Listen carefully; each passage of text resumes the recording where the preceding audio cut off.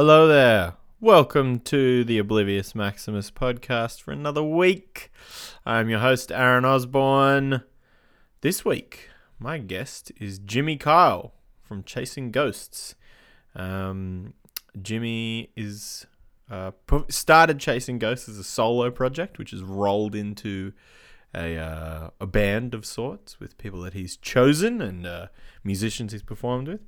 They released a record called I Am Jimmy Kyle, or he's released a record called I Am Jimmy Kyle under the Chasing Ghosts banner. And he came over and had a chinwag about growing up in Kempsey and, all things about playing punk and hardcore, I guess, in Australia, and, how that shaped the musician that he is now, and the experiences that he had led him to the point he's at. It was a good chat. I didn't know Jimmy before this, so it was cool to meet him and cool to have a chinwag. That's the content of the podcast for this week. As a quick recap, the podcast, as you may be listening to it right now, is getting played on Hysteria Radio, which is pretty cool. You can find that at radio.hysteriamag.com. They'll be having some sort of premieres of the podcast and then some different things from time to time, with songs chucked in the mix of these podcasts. So if you feel like listening to it over there, have a fucking go at it. It'll be a ripper. Cool thing, digital radio. I guess from time to time I'll be contributing picks of songs, I think, to that, and the people who are guests on the podcast will too, and then obviously the ripping programming they're getting in as well. So that'll be cool. Another way to hear this, another way to spread it around if you're keen. I do appreciate everyone who listens to the podcast, and if you're listening to this for the first time since the one went up last week with Luke from Unified, welcome. This is the Oblivious Maximus podcast. You can obviously check it out on SoundCloud, Stitcher, and iTunes as well. Hysteria Radio, thanks for having me. Pretty mad. Other than that, check out Year of the Rat. Check out Mental Cavity. Check out I Exist if you want. We're still a band. Songs are on the internet. Give that a crack. Otherwise, be doing my podcasts, sort of schedule them a bit more regularly again. So have some new ones up soon. But for the time being, please enjoy Oblivious Maximus episode 62 with Jimmy Kyle from Chasing Ghosts. Brutal.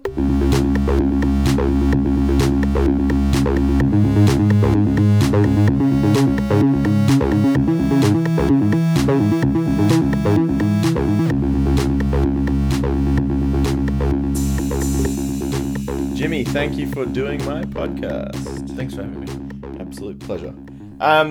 So I started all of them off by asking people how they first primarily got into music. What was the thing that sparked music as an interest for you? I was 7 years of age and I walked into the local music store and I seen a black Fender ripoff. Yep. And I thought it looked badass. Okay. And I remember sitting in the back seat at 7 and thinking, I'm going to get chicks with this. And I pulled it out of its case and realised I had zero talent. Sure. And considered telling my mum to turn around and take it back. But at the time in the, might have been the 80s or might have been 1990, $275 was very expensive. So I had to live with my lie of no talent and learn. And I never got chicks. But there's still time. I had a similar thing. I got a guitar bought for me when I was about 7, and I, now play guitar and have done for quite a long time. But when I was 7, I remember a similar thing, thinking this is going to be fantastic. I can't wait to do this. And then famous. Putting my hand on and go this hurts my fingers, pressing these strings. I never want to do this again. This is over. Because I'd never actually seen that. Guitar players just knew how to play them. I'd never seen anyone take a lesson in a movie ever. They were just... And I remember also, my big influences at the time were Guns N' Roses and Michael Jackson just done that song with Slash. Sure. And I was just just gagging to shred. Oh. That's all you wanted. Yes, that's exactly right. Yeah. But, I was... at 7, I was pretty gacked out of my mind to think that I was going to be able to play. Definitely didn't happen. Sweet Child of Mine licks. Didn't happen. So what was like music like for you growing up? Was it something that was a part of your home? Was it something that was a part of like the culture with you growing up, or? Yeah, I grew up in the sticks, so my father played a lot of Western stuff. Okay. And he had a obscure obsession with ABBA. Okay. Which later, through any record I ever released, he would respond with, "It needs a good beat. That's what it needs, like ABBA." And I would just be like, "Yeah, no, I can see that. Thanks for pointing that out to me. Now you've mentioned it. That's the problem." There is a stark lack of ABBA influence in this music I'm releasing. Yeah, that's exactly what the problem was. So, but the Western stuff probably stuck with me. The songwritery stuff, the storyteller stuff, and then my one of my elder sisters was a metalhead. Okay. And so it started out with like very young listening to Deep Purple, Led Zeppelin, and all these sort of older records. At the same time, listening to Metallica and Pantera, and I remember I finally came across Sepultura, and there was a lot of metal, a lot of grunge, a lot of old heavy metal, sort of that big stadium rock stuff going on, and she was right into it, so she kind of educated me through it. And I remember when I first heard Sepultura, I was just like, I was like maybe 12. Yeah. And I felt like I was possibly listening to Satan. It was so heavy. This is the opening of hell in my ears. And I remember just like kind of gritting my teeth through it going, I'll learn to love it. I must be cool enough to listen to this because the cool kids are listening to this.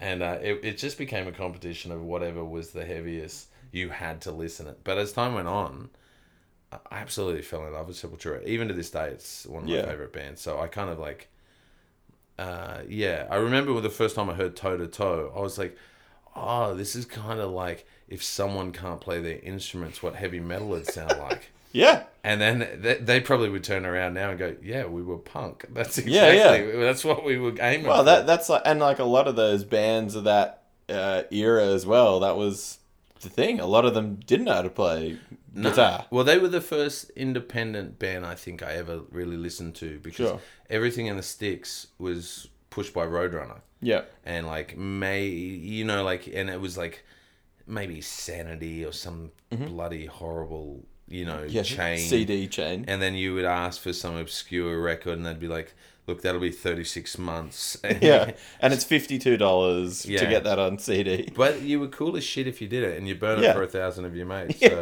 that's what we did. Oh, well, it wasn't burning back then. It was like tapes, cassettes. Yeah. Yeah, they were cool. Yeah, I mean, I definitely had the same thing with bands like Sepultura and that as well, because I guess, like most people, when you get into metal, you go through, the ones that play in stadiums, and then you get to the pub bands after many years or whatever. But I had a similar thing, but bands like Sepultura, and then like the first sort of like run of death metal bands that I got into was all through Morbid Angel. Yeah. I kind of remember when I came across Denny Filth. Yeah. Cradle of Filth, and just being like, she's hot, and then being really hurt that Denny Filth was not a woman at all. Yeah. Just a really ugly man. Yes. It's quite effeminately. I couldn't go that. Demi Borger was another one that I just kind of like, I never went the Norwegian thing. I was kind of started to go towards punk hardcore, I think, at that point. Yeah. Well, I mean, that stuff, like it happens with like the sort of area that you're growing up in too. So I guess like there weren't a lot of goths in rural Australia at that point. I can't imagine. Yeah, interesting because they were so backwards. They probably would have really liked really white people.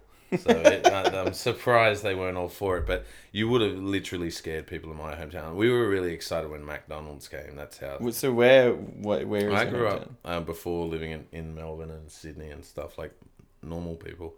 I grew up in a little country town called Kempsey inland in New South Wales. And you could probably swap, Kempsey for Wangaratta or any of those towns. And my grandfather's from Kempsey. Really? I know where it is, yes. What's his last name? Osborne. My last name. Are you related to Matt Osborne? No. No Matt Osborne's. Oh, I'm gonna suss your grandfather out. I got a feeling that there's degrees of separation. There probably is. I can't imagine it's you very look big place. actually like a few Osbornes. I know. Not Oh, Aussie, dear. which is the main point. A turtle bummer for me. Has been my whole life. Would be for Yeah. anyone in the metal community. Oh, you like metal and your last name is Osborne? You Yeah. must be related. I'd claim it. In a heartbeat. Yeah, but so what was it? If then listening to metal and stuff took a turn for punk and hardcore and things for you, was that something that was alive in Kempsey, or was that something you found Oh, yourself? no way. No, not even close. Yeah, The Vans Warped Tour came through, sure. and that was like the first one that came to Australia, and that definitely influenced people. And I had I'll confess my darkest secrets. At one point, I did listen to new metal, Sure, so did I. and I know kids today think that's cool. Yes. They're hearing Ocean Grove and these bands, and they're like, oh, I love how they pull these retro tones into their music. You know what they're doing, but it was like at the time it was uber cool Yeah. for like 2 years, and then it became like cancer. You wanted to get away from Yes. it as far as possible. As soon as you heard the next heavy thing, you're like, oh, God, why'd I listen to that? Yeah. So at that point, a chick that I had a crush on, who was like, we were like 15 or 16, we're on the bus and she gave me a mixtape, as you do. She Sure. get on the bus on the way home from school, and she had, like back then, the chicks used to wear like the baggy shorts with the chain, and everything was a bit tomboyish. Yeah. And it was my Dawson's Creek moment. She was my Joey Potter, and she gave me a mixtape, Sure. and it had all these punk bands on it and all these hardcore bands on it. And that whole summer, that's what I listened to. Word for word, I learned every line. And Yeah. those songs still to this day play in clubs. And I'm like, would have had no idea that little era in punk, and there was sort of like a mixture of pop punk and surf skate punk, and there was some hardcore bands on it, and Sure. that era was actually like an era that a lot of people my age kind of grew up listening to those songs. Like even songs like more punk songs like Ruby Soho and all that sort of Yeah. stuff. And then of course that made me go back into things like DKs and other buddies were listening to Descendants and stuff like that, and off we went. We just kind of started listening to anything outside of metal, Yeah. except for my love for Sepultura remained. Which stayed there. still Perfect. stayed. But I guess Sepultura, anyone who likes them knows this. They have a pretty punk ethic to them, and a lot Thrash about punk them in is the early days. yeah, and like they were one of those bands too that always had like Discharge stickers on their guitars and stuff like that. They weren't like But what metal dudes for metal bands or whatever. What was bizarre though, like back then, like dreadlocks were in punk. Yeah. those things were around. And then of course, so then you got the bands like Sublime. That was another sort of thing that was, the spin-off. Yeah, punk sure. band. And can you remember Skankers? Yes. Skankers. I really wish this generation got to experience just a guy up on stage, Just having a crack. skanking away, just having a solid skank. That's like the equivalent now is like people who get on stage and like try and take a selfie with someone or just like destroy the vibe Are entirely. you allowed to swear on this podcast? Absolutely. Please What do. a fucking joke. Yeah. What a narcissistic generation Just we've become. just get off. Yeah. And what happened to the selfie stick? Yeah. That had a crack, It That was your chance. That was Be it. in the crowd. You got the stick. You got the Whoever length. invented that is just so brilliant. Like, it's just a stick. And it's so smart. Yeah. If you're sold, I'd love to know who did that. That dude's probably a millionaire somewhere laughing. So if you're listening, creator of the selfie stick, hit Jimmy up. He's Yeah, keen tune for in. some info. Tune in. Come to a show. I want to see what you're up to. Yeah, good one. So I guess at this point you're getting into punk and hardcore and all that. By this point, had that 7-year-old guitar playing caught up to you by that point? Yeah, I was like starting in my first band, my first sort of high school band around like 15, 16. And we had no idea what we were doing, of course, as you do. And we played religiously before school, Yep. during lunch, recess for 15 minutes. Yep. We were just obsessed with it every day. It was the greatest thing. We had horrible songs. Sure. They had no direction. Some of them were like 7 minutes. Perfect length. Some of them were like 1:30. Yeah. No rules. Let's put a chorus in it 5 times. Yeah. Why not? 2 bridges. Let's do it. And It's so sick. We just got to keep going. yeah, very musically self-indulgent. And Yeah. then I think probably when our music teacher came in and he played Slave New World Sure. on the piano. Wow. And we were just like, you're a boss. Yeah. We will follow you into the regions of Narnia. After that, we were just like, this dude's sick. And that's probably like around 15, 16, we started to like try and actually learn what music was about a little bit. And, Yeah. and started to like change. And I sang opera and jazz and theatrical and learned to perform as a soloist, which was super petrifying, which I didn't think later down the track I'd ever do. Yeah. And then and we learned to play our instruments and we learned to play music. And I went back to those sorts of sort of some of the older stuff I'd learnt. And yeah, it was interesting. You just became a musician, and then we Yeah. did our first tours. I remember we drove like 7 hours, 8 hours to Sydney, and we played in I think the suburbs called Bexley. Sure. Maybe, and it's like it was like 3 barflies on the bar. Sure. And you wouldn't believe this. It's so bizarre. It's true. So we went down there to play for Sony Music, right? Right. They were like, set up a show and we'll come and watch. Like back then it was, you thought a major label was going to do the work for you somehow. We had no clue. So we drove this massive trip down. The anticipation is huge. And this band, the name's on the tip of my tongue, something like maybe Diorama Rama or something Right. like that. We billed on this obscure bill, and Psy from Gangnam Style, old mate Psy, his lookalike Right. takes the stage, and everyone's in sequined outfits, and they do like Video Kill the Radio Star. It is like something out of an RSL on a Friday night in the covers band, and atrocious. And that's who we like had to either support or go on after or something. Yeah. And we were just like, we really are like, in our home region, we always played with punk and metal bands, but we just didn't know what to do. Yeah. Needless to say, Sony didn't sign us. So The warm up didn't really work. no, Favors but we for. couldn't believe it. We were just like, we were like too young to have a beer, Yeah. and we walk into this bar, and it was the campus obscure, Gangnam Style RSL club band I've ever That's seen. a bizarre way to That work was the yourself entry into in. the Sydney music scene. And thank God eventually a couple of local promoters who were into metal and into punk and alternative music picked us up, and we started to learn the ropes. Yeah, sure. And that's like, 15 years ago. Yeah. More than that.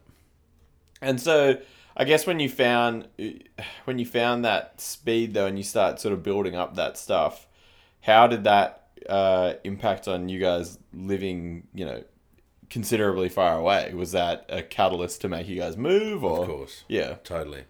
And the argument back then, like, so no one was touring regional until punk hardcore broke out, Yeah.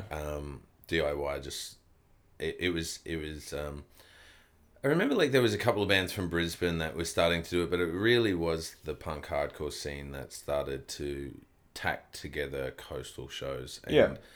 so the conversations then were like, we can go to Sydney, but what for? Yeah. And when we can do something, or we've got to make this leap to Melbourne. And people probably have to understand that back then there was, like, you didn't have it in your phone. You couldn't find out what Melbourne looked like. Yeah. You had to go home and dial up on a computer, and your parents would be like, "Get off the phone! Yeah.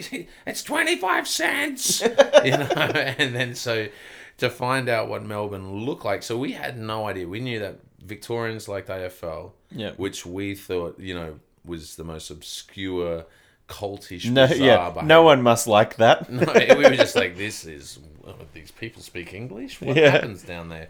And then we had no idea of the weather. Mm-hmm. And people who say global warming's not an effect are full of shit, because it rained every day we were in Melbourne the first year we came. And then we knew of the ESPY was this great venue, and we were religious readers of things like Beat and Sure. and any alternative press was like the only portal to see outside of rural Australia, you know. So we'd go like get like maybe it was Beat magazine or Blunt, you know. Yeah. And we would froth that so hard. Like you'd read it 3 times over. It was like a Bible and those sort of things. So I remember we'd go to Sydney and what's the alternative record store? I think it's still there. It was there for years and years and years. Resist? No, but this was like before Scotty had Resistance. Utopia? Utopia. Is that still there? Yeah. And Blackie's still working there? Yeah. Yeah, right. So we like walking there, we're like, that's Blackie. And we'd just be like frothing hard. And we just, oh my God, that's the hard-ons. And we'd walk over, and we were just like, that to us was like what tourists must think when they see the Opera House. Like that was like the Yeah, motherland. big deal, yeah. And we went in there, and like I was like 15 before I seen the city, you know. So like I went in there, and I was like, there's so many people. You know, it's just shocked. So we Half of Kempsey are in this shop. yeah. So we grabbed the like the magazines and we take them home and read them. So we knew that the ESPY was a big deal. We knew the corner was a big deal. We had no idea what we were going to do, but we just had to go to Melbourne. And so we got in my old Scooby-Doo bus that my dad bought literally for $600 and a pig. Great. And like I told my producer this, he's an American guy, and he's like $600 and a pig, and he's like, only you, and he's like, that's some country breeding, and I'm like, well, that's that's how we hustled. So you trade. So we hustled back up there. Yeah. So he got himself a pigmobile, and for $600 off one of my cousins who I'm pretty sure married one of my other cousins, and great, and yeah, fitting the mold, keep them pigs in the family, and then we made our way to Melbourne, and we got down here, and it was just so difficult. It was so cliquey, and we just couldn't get any in. And then eventually, someone somewhere gave us a chance, and it was in like my high school band back then, and it took off. It done quite well for what it was meant to do, you know, for that part and stage of your career, and it did well. And I made a bunch of friends and networked. And back then, you could literally go. And I sound like one of them old guys now because I am, but it was like you could go on a Tuesday night, you'd go see a show at the Green Room. You'd get on a tram, you'd sneak up the road, and you'd go see a band at the Art House. And then you'd fly over to cross town, and you'd go see a band at the Corner. Yeah. You'd see the headline band at the Corner. And you would do that 5-6 nights a week. Yeah. And you just had the energy to do it. And it was crazy. We'd never seen anything like it. And shows people were out. You lived it. You know? Yeah, I mean, I had a similar thing. So, like, I mean, I grew up in Canberra and played in Canberra, and obviously Canberra's a considerably bigger place. Capital back Yeah, then. yeah, it was. Yeah. It's aggression. Yeah. But, like a bigger place, obviously, than somewhere like Kempsey. But a similar thing, the first time I ever came to play a show in Melbourne was like, what the fuck is happening here? Like, this is crazy that this many people are at these things. Yeah. And they're, you know, and like obviously the caliber of bands was like totally different as well. Oh, yeah. And like, I guess Canberra being a place where things were quite insular, so it meant that you didn't really know, like you knew Sydney because it was close. But again, like by the point where I was playing and able to tour and things like that, playing in Sydney wasn't really a cool thing because I'd been there as a kid to go see shows or whatever. And I didn't really want to go there. But Melbourne was, like you said, like, in magazines, it was a thing that people talked about, and a lot of like the show reviews in street press and things were of shows in Melbourne. There's and always like, them same venues. Those big Corner and you know stuff like that, and you just wanted to go there. I remember like the first time we walked in the ESPY, being like, again, like this is hallowed ground. You know? And like literally going like. The bass player and me were like right into this stuff, and he was sort of like tapping the shoulder and be like, Midnight Oil played here, you know. Yeah. And like I think Midnight Oil are one of the greatest bands that ever existed. For sure. And you know they had a punk orientation when they started and sort of did their own thing and went more, you know, I guess sort of mainstream. But they, you know, we'd be just sort of tapping ourselves on the shoulder because what people really don't realize is back then, if you weren't on a major label or getting mainstream, sort of like you weren't on Video Hits, I believe, or Rage, and everyone watched Rage. I don't know if anyone watches Rage now. But everyone watched those Yeah, things for in sure. rural areas. And taped it and Oh stuff. yeah, totally. And we were talking about this the other night. The funny thing about Rage was, can you remember how like you'd watch it and you'd be like, oh, this song sucks. I'll just wait up one more song. Yeah. The next one will be good. The next one will be a metal song. The next one's gonna be sick. And then you'd wait like it'd be like, it's probably the equivalent of like looking on Facebook for memes now or something, because you'd be like, this sucks, and then you'd wait sort of 20 minutes, and then you'd be like, just one more, and then finally, like, I think like maybe like Follow the Leader had come, and that had come on, and you'd be like, yes, I know I have a metal gap here. There is a gap of. There's got to be 4 music. songs. Yeah. And then you'd lose the wave. They're like sets at the ocean. You'd lose it, and you'd be like, "Oh shit! It's gonna be another 2 hours before I hear anything alternative." It's 4:00 in the morning now. I better go to bed. I guess that I saw 3 metal videos. Yeah, and it was worth it. You loved it. No, I used to. I was definitely, whenever there was a special, whenever it was like, I remember it's probably somewhere in this house now.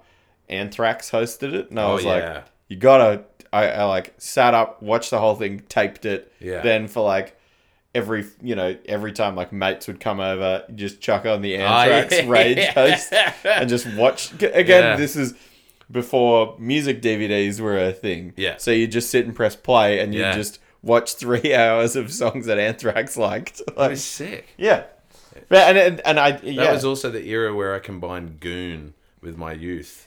That was, and That's it where was you started. Yeah, man. It'd be like country towns. So we'd go out to like Smithtown or Southwest Rocks or something. And I had my girlfriend at the time, and you'd go out there, and it was like, I knew my night was going to end with Rage, but I was going to drink a whole bunch of Goon beforehand, get real sick, and I just have a fucking ball. And I'm just telling all them, any young people out there listening to this, like, bag of wine, start there. Got to do it. Work your way through it. Yeah. Once you got alcohol poisoning, you'll realise don't drink the whole thing in one go. Share it round.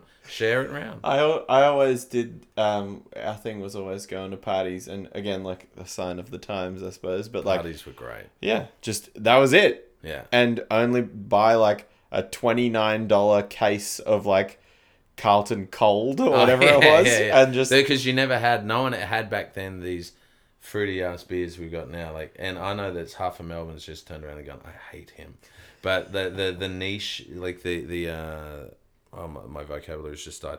What do you craft beer? Yeah, you didn't have craft beer. Remember when Crownies was the like fancy beer? Yeah, if you had got which tasted Christmas. Like BB, but just in a different bottle, and a gold wrapper. And some wanker would always he'd strut a little bit differently because he had paid an extra $10 for the Crownies on his shoulder as he walked back to his high ace or something, and you'd just be like, Crownies were like for weddings and Christmas. And Christmas. That's all I and associate engagement parties. So it's like the equivalent of the rural equivalent of like a Cuban cigar. A case of Crowdy. Yeah, that was. It's all the gold, man. You just see gold. Yeah, and it tastes. This is better be good. Yeah, it tastes like VB, but I feel better about myself. So yeah, that was kind of. I think that era, it was a pretty cool era coming into music. Music made a lot of friends. That was what was great about it. Well, I mean, that was a thing for me too. Was that. I guess living in a small town, a smaller place, you gravitate towards a small group of people, and you sort of make friends like that. And I mean, I'm sure it sounds the same for you as it was for me. It was just towards the other 5 people that liked the music I liked, and then those 5 people made up the band I was in. Yeah. And then, over time, then you meet other people, and when you leave school, obviously that helps because your network goes beyond people you see every day. So I literally remember, and this is, I don't know if anyone else in the band's ever been through this, and it doesn't happen as an adult, but the idea of one of your band members playing in another band would be like your girlfriend sleeping with another guy, or your partner sleeping with another person. So I remember when the drummer of my childhood band, we'd gone through our first losing our virginity, girlfriends, first time we got drunk, hit all those adulthood milestones together. Yeah, went through the HSC, smoked a doob, fist fight, all those sorts of things, the coming of age stuff. And he was ready to leave the band. He had to go to university, and this was and we sat on the edge of his bed and cried. We cried like a breakup, and we sort of like pleaded, and it was like, it was a big deal. Yeah. And still to this day, like I play now with Chasing Ghosts with a bunch of guys I've known for years and who have been in a bunch of other projects, and I love them to bits, and it's a very different thing. But I still remember how important that was, and I reckon if any reason you get into music, the friends you make, it's the journey. It's definitely the journey. The rest of it's the destination. Well, I think you learn a lot of stuff about like making friends and holding on to friends and things like that too. Because I remember similar stuff where like people would leave a band or something like that would happen, and then you would like be mad at them or something, and you would like not want to be friends with them. Yeah. Which is like now the amount of bands I've played in now is like ridiculous, and to think that like if at any point I would dislike those people because I wasn't playing music with them anymore. Very personally back then. It would be insane to think that now. But it's a little bit like even I was like that with like even like highly successful international bands that were massive. Yeah. Like if one of their members left, I would just be like, you've betrayed us. Yeah, you're a fucking dog. There's a reason why you left. And I would be angry at the other band as well. And when the new guy had come in, I'd always be like, nah. This guy sucks. Nah, he's shit. He's just shit. Yeah, I don't know. I think it's a weird, I've talked about it a lot on this podcast, but I guess primarily because I talk to people from like alternative music, but that is a weird thing that it's sort of a segment of culture that a lot of subcultures that like a lot of people will never understand is that how influential on like the rest of your life having those friendships was, because it really frames how you develop as an adult, where a lot of like, and again, I don't know because my experience was in like metal and punk and hardcore and stuff. I don't know what it's like for other music genres or other interest bases, like I know but like a violin player's having the same problem. Yeah, or even like, like people who love playing cricket. Like, I don't know, maybe they have similar things. People who love playing There are. Yeah. Cool. But, like, maybe they had a similar experience. I don't know. I thought people just like getting drunk in front of the cricket. I thought it was just another reason for people to get drunk. That could be true, too. But, yeah, like, is that something they experience? Probably not. Like, at least the way that we've had it, I don't know whether in the sporting domain, whether or not, or whether or not there's sort of, I'm just trying to think. I don't know. And I think the difference might be, like, I guess, if you win that high school premiership or that university premiership, there's probably some parallels. But maybe the difference is that when you get up and play music, especially when you're young, is you're incredibly insecure. Yeah, sure. You've got virtually zero self-esteem. Compared to when you're an adult, hopefully. Yeah. You're really vulnerable to criticism, and you've got to, and you do that with your buddies. You go into the trenches together. So, there's always like one obscure, like kind of really quiet, nerdy guy in every band. He's kind of probably most likely the most talented one in the band. Absolutely. He's like the savant-y kind of weirdo that no one quite understands, but you've got to invite him along because he's more talented than everyone else in the band. And he's holding everything together. Yeah, and then like usually the charismatic one who's dumb as dog shit, like when it comes to music, ends up as the bass player or the singer. Sure. And they're like, the roles that require probably the least proficiency to fake in front of everyone. But are happy to garner the most attention. Oh, totally. So I think, but generally speaking, you're getting up in front of your peers at a period of time where you're really sensitive and you're vulnerable, and your mates are standing alongside you, next to you, going, well, we believe in this. And I think that strength it takes as young people, and the fact that you do it with your buddies, that you have to prove your friendship and get up alongside each other, I reckon that's a real special bond. And that's where there's got to be a whole bunch of trust that goes into it, a whole bunch of vulnerability that goes into it. I reckon them high school bands are some of the coolest things ever. And I see a lot of guys who played high school music that were, you know, talented. I see them now as 30-year-olds in highly successful bands. It changed shape and it moved and it looked different and different people are involved.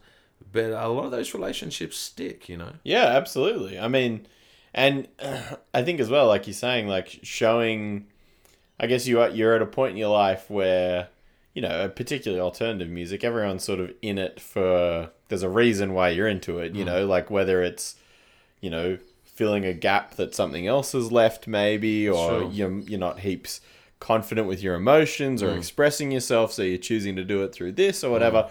But like you know, it's quite interesting how that develops for people and how you get over that first hump of, you know, playing your first show or and like developing your friendship group beyond. But what about the first bomb out?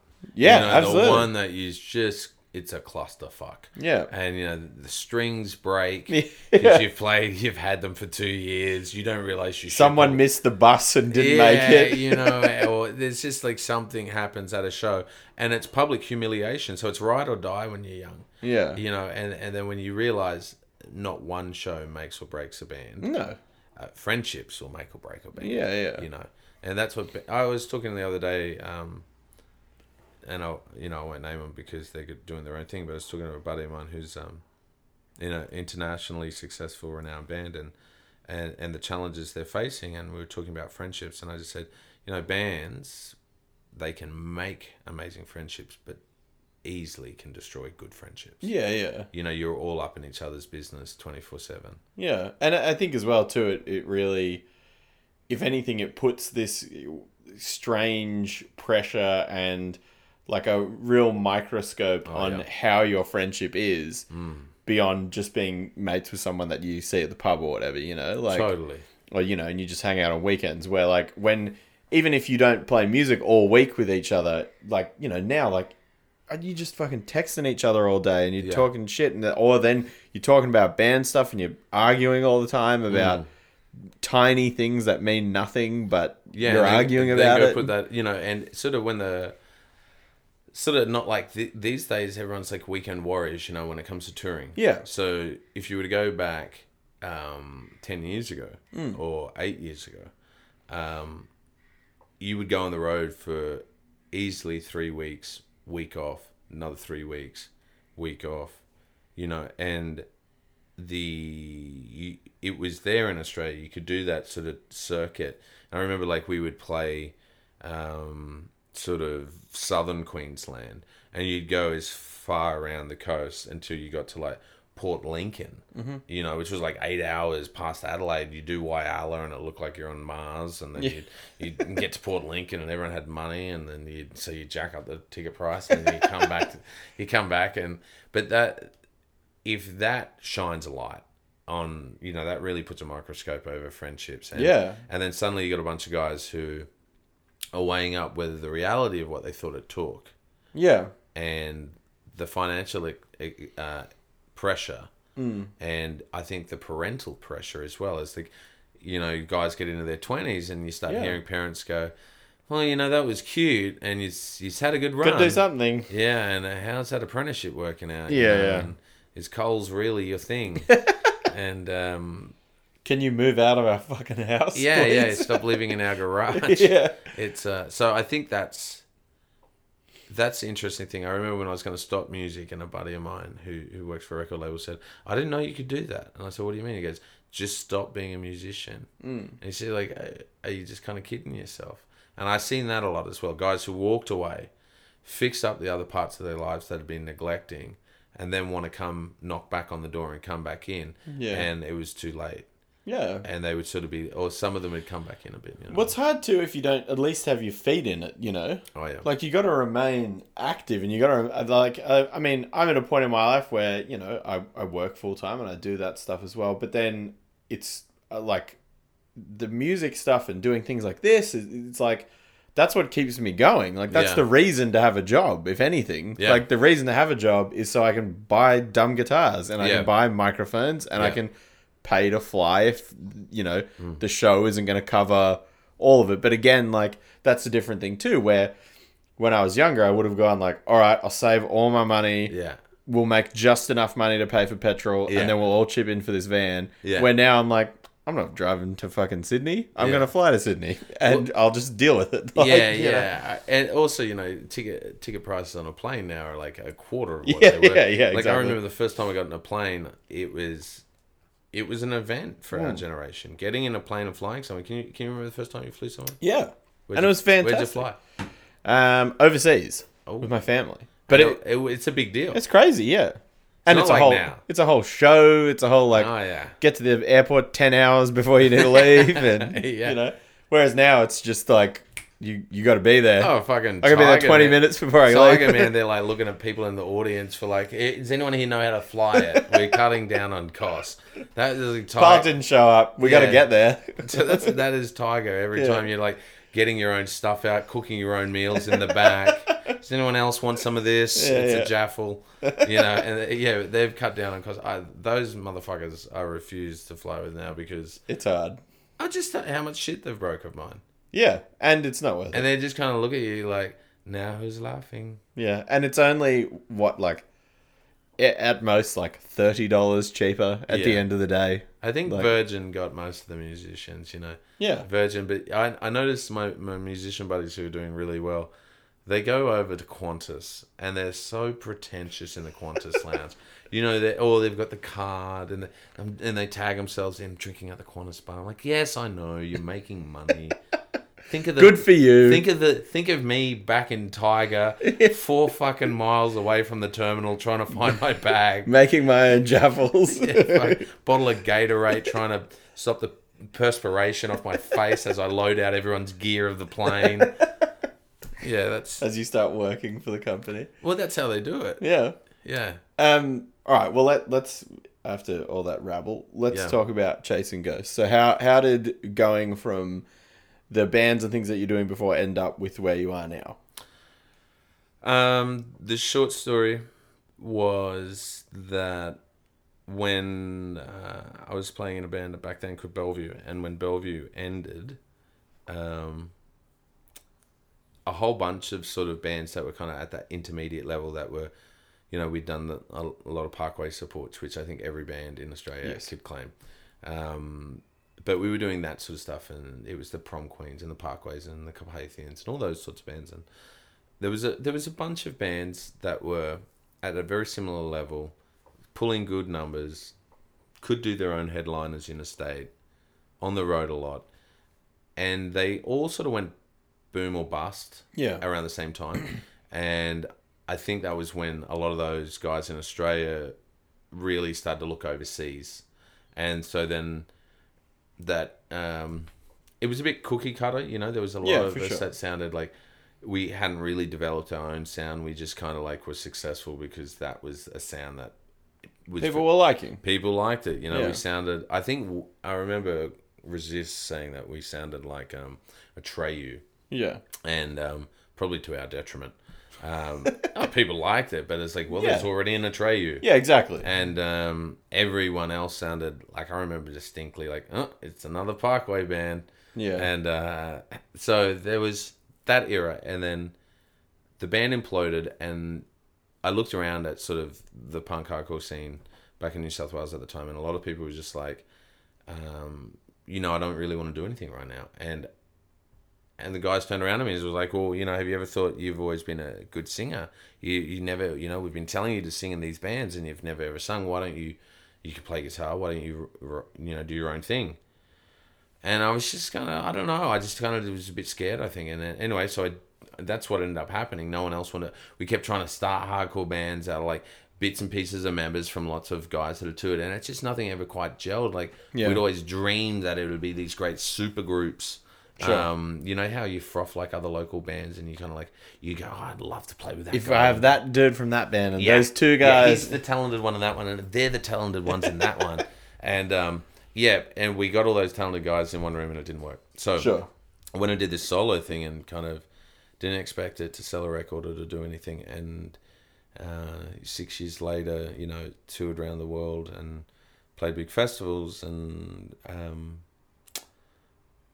I've had some elements of success and elements of surprise, and and made a bunch of friends on the way and sold a bunch of records, and you know, it was just a bit of a wing it kind of thing at the start, and then bit by bit it took shape. And the latest record, you know, we were fortunate enough to have Andrew from Comeback Kid come in and produce that, and he's been a mate of mine from back in the day, and so that was our friendship really sort of pulled together doing that record. And then we've got all you know, these guys I toured with from back in the day that now make up the lineup. Sure. And it's a 6-piece, you know, like if I was going to do a band, so I went from a soloist to turning it into like an ensemble and then into like a performancing sort of band. It was like, well, to replicate what I've made in a studio as a soloist, I need at least 6 dudes. And so that's now it's like, we jam in on it, like, you know, fucking like, like a bunch of illegals hiding in someone's unit. There's like so many of us that were in a sardine can, sort of on a stage, and but it sounds how it's meant to sound. It's great, and I enjoy it. And so, how is like going from doing stuff solo to adding that stuff? How have you found that benefiting your live sound? Sonically, it's massive. Yeah, that's the big shift. But also, I didn't. You know, my persona when I went from being a frontman and in a hardcore band and jumping around and making, you know, lots of angsty aggression and all that stuff, to going to a soloist as a solo project, I learned very quickly that I had to come with the same crowd engagement that was what was going to work about it, because I couldn't put on a spectacle. What I could do was make crowd engagement and make sure people felt part of the show. That's what I believe made the hardcore scene so much more successful than previous alternative music scenes. The audience felt as valued as the band. And you don't have to be in a band to be a part of what's going on. So I took that ethos into doing acoustic sort of folk punk stuff, or folky kind of acoustic stuff, and then going back into formatting it in more of a band shape was... I only knew how to do that as a hardcore singer. Yeah. And so I had to think about, well, what do I want to bring to the show? And it's been another sort of reawakening of how to front a band, because I'm you know, I'm not doing pit calls, and and I'm not doing and we're not a band that has been together for 5 years. We're a bunch of seasoned musicians who have played in a bunch of a lot bigger projects, who have decided to do this project out of love, and it's been very interesting watching us find our footing on how we present ourselves. And I feel like after this last tour, we've really locked in and started to make something really special happen. So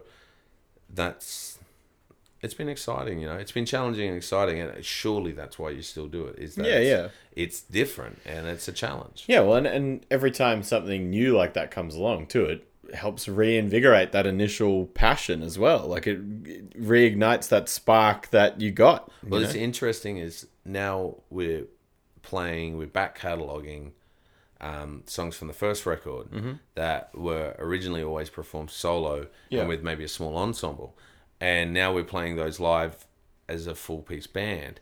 And that's been really cool. And to watch fans who've been there for a while singing along, but hearing it in a bigger sonic sphere. You know, the sound is like all the parts they've been hearing for years on the record. Yeah, now they're there. They're there. Yeah. And they're people have enjoyed that. So I think that'll happen more and more and more. And we look, you know, the plan is... It's only 3 months since we released the second record after like 5 years. So hopefully within the next 18 months, we'll have another record out. Yeah, cool. And so is that going to be something you're going to try and develop then ongoing, using more of those parts now? Or is it still going to be something that's initially focused solo and then it expands outward? Well, that's, you know, I think that's probably a conversation we're still having. And that's that... I don't want the limitations on like when a band writes a song together, Yeah. and then they go into the studio and record it. It sounds like a band wrote a song together. What I want to do is make sure that I do what the song's asking for, and if it needs a vibraphone, or it needs a trumpet, it's going to have a trumpet. It's going to have a vibraphone. It's going to have that. I don't have a vibraphone player. I don't have a trumpet player. So, gonna have to figure it out. Yeah, I'll let future Jim worry about that. That's his problem. Yeah. This current Jim will deal with it. So, and that's kind of probably how I'll do it. So what's upcoming then for you? What's on the cards? Well, tomorrow night we're doing a show with our buddies in My Echo, which is going to be cool. That's their album launch. So that's Friday night, and with the great punk rock band, and so we'll play with those guys. We've got sort of a bit of a rockabilly influence, and that's pretty cool. And then I think at that point we're gonna reassess things for the next tour and how we do that and what we do, and release some more singles. And cool. And we're working on a very special campaign that's top secret at the moment. Cool. Well, we'll have to keep an ear out, keep an eye out. Yeah, it's not that top secret. I'm sure WikiLeaks isn't going to take the time to leak it, but or listen to this podcast and figure it out. Snowden's onto this somehow. They're sussing this out. All right, cool. Well, is there anything you would like to plug or promote before we finish up? Just that, come out to a show, come say g'day. If people come to a show, please come and say g'day. Like, that's make more friends, make more community, and keep coming out to shows. And old guys like me, I'll be at somewhere near the bathroom getting my 15-minute pee break in. That's what old guys do. I drink a beer and then I need to pee immediately. Yep. So I'll be there in the senior citizen section. Come and hang out with me and some of the guys, say g'day and jump on the socials and keep in touch. Just Chasing Ghosts, you'll find it. Cool. Awesome. Well, thanks heaps for doing the podcast, man. Thanks very much for having me. Oh, cheers, good. guys. See ya. Cheers.